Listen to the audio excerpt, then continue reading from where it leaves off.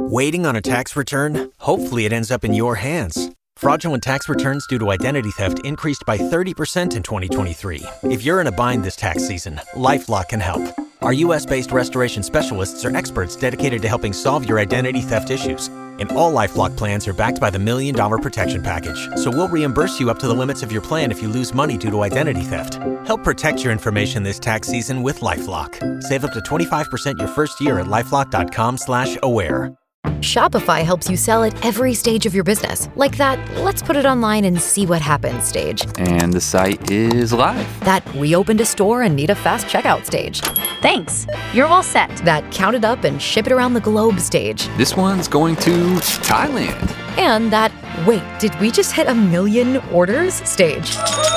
Whatever your stage, businesses that grow with Shopify. Sign up for your $1 a month trial at shopify.com/listen. Marvel's The Marvels hits theaters this weekend, but is it Marvel's us? I tell you right now.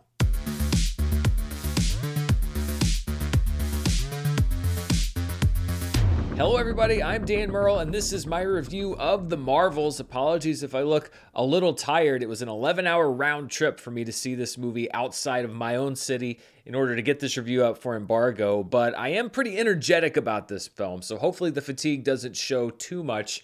The Marvels is from director Nia DaCosta, whose Candyman reimagining I enjoyed back in 2021, the latest indie director recruited by Marvel and thrown at the helm of a major blockbuster.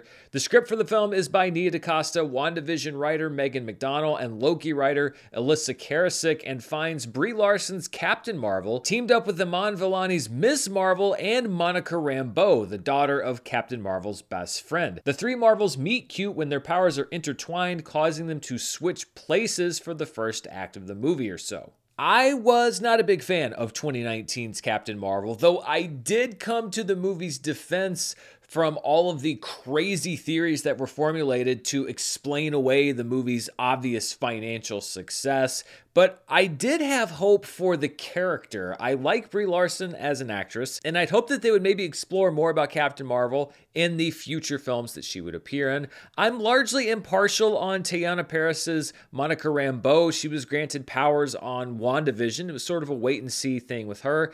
And then I actually enjoyed the Disney Plus show Ms. Marvel, and Iman Vellani in particular. I thought she was just a breath of fresh air. I really loved her performance. And so in many ways, I was hoping that this movie would be a chance for all three of these actors and these characters to shine. And so it does not bring me any pleasure to say that I think that The Marvels is an unmitigated disaster for Marvel and the MCU at this point in time. I think it is the culmination of every single mistake that the MCU has made over the last 15 years. And quite frankly, it surprises me that this movie was deemed fit for release in the shape that it's in.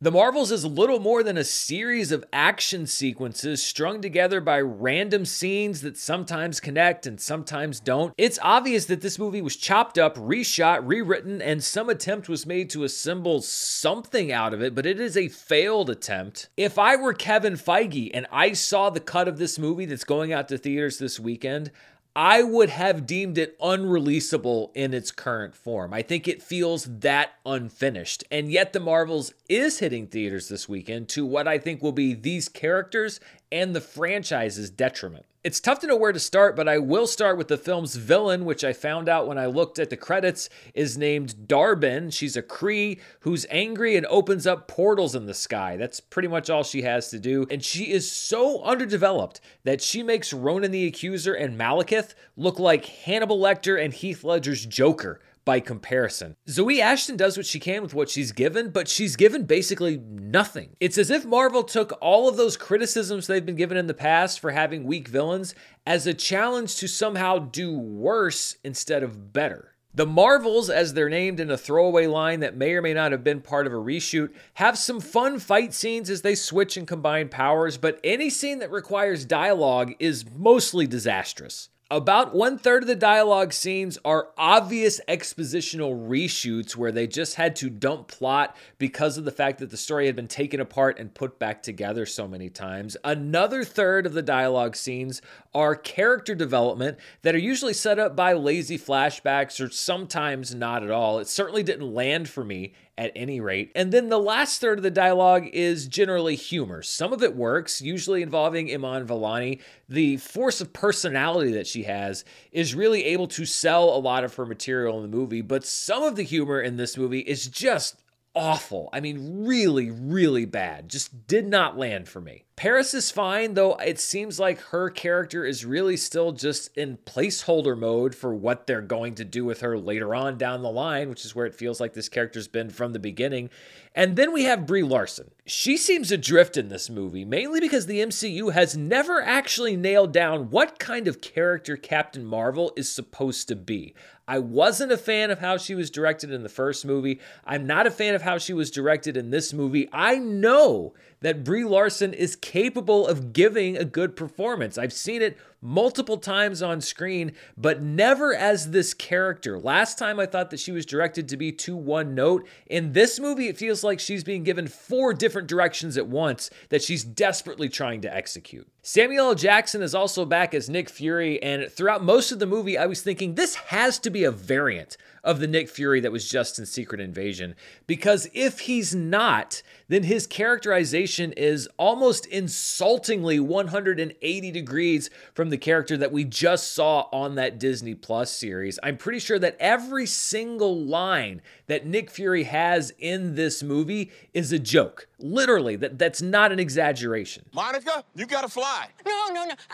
Black girl magic. Putting aside that I didn't really think that most of Nick Fury's jokes worked, as I didn't think much of the humor in this movie worked, did nobody flag at some point that the Nick Fury in this movie and the Nick Fury in Secret Invasion seem like completely different characters, like twin brothers from different parts of the universe? Is nobody paying attention at this point?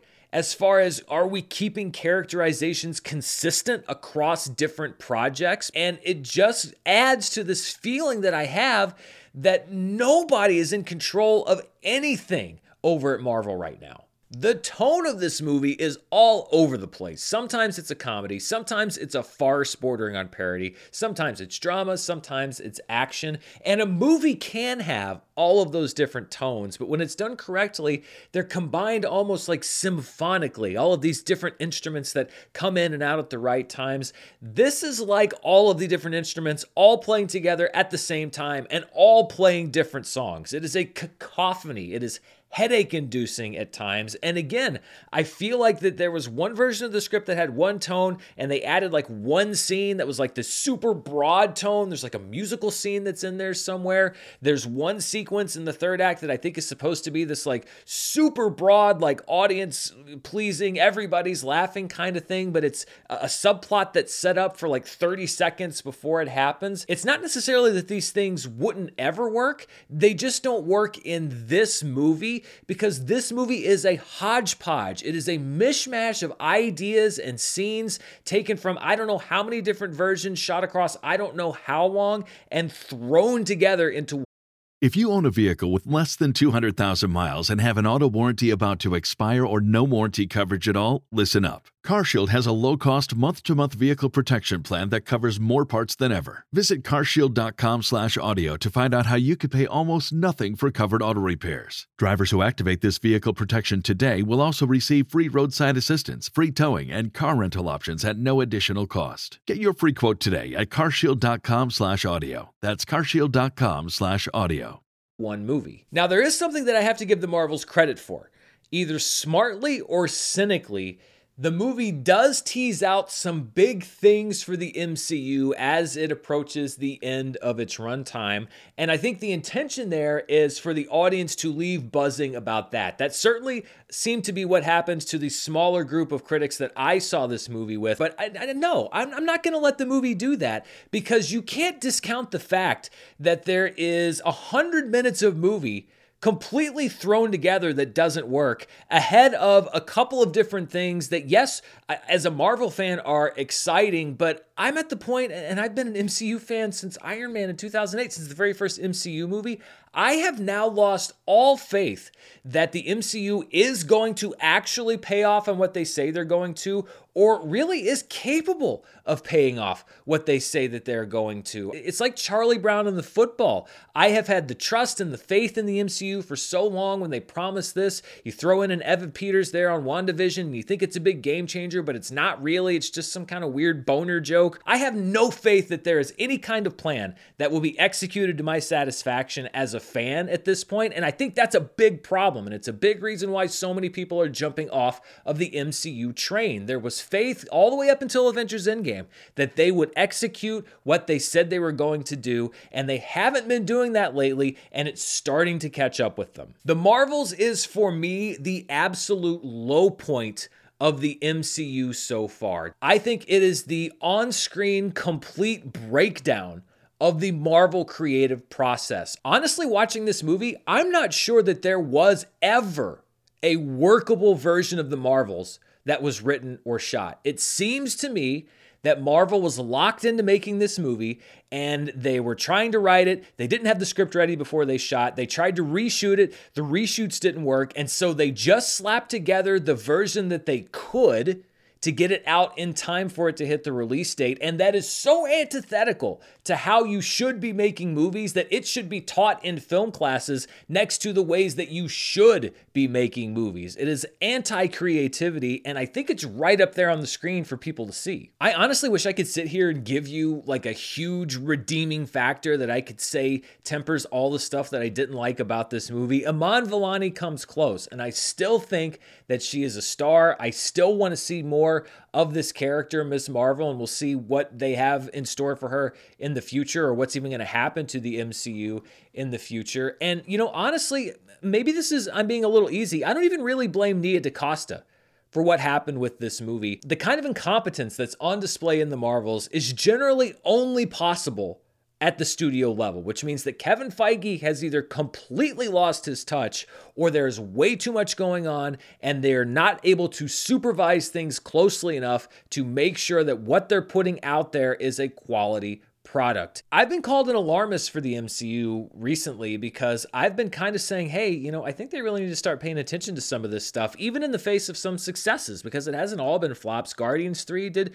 pretty well in the summer. Black Panther Wakanda Forever did pretty well last year. But for me, this is absolute proof positive of what I've suspected for quite some time, which is that there's something very dire wrong at Marvel right now. The fact that you can get a movie in this shape in theaters says to me that there's something in the system that's broken, and it needs to be fixed now, not next year, not when they flush out what they have in development, now. Because I do think that the MCU is possibly at risk here, and I think the Marvels is going to expose that risk in a way that they have never been exposed before. It hurts me to do this, but I'm giving this one a rating of stay away. What a massive disappointment this movie was from somebody who was actually rooting for it, rooting for these actors, rooting for these characters, rooting for the director.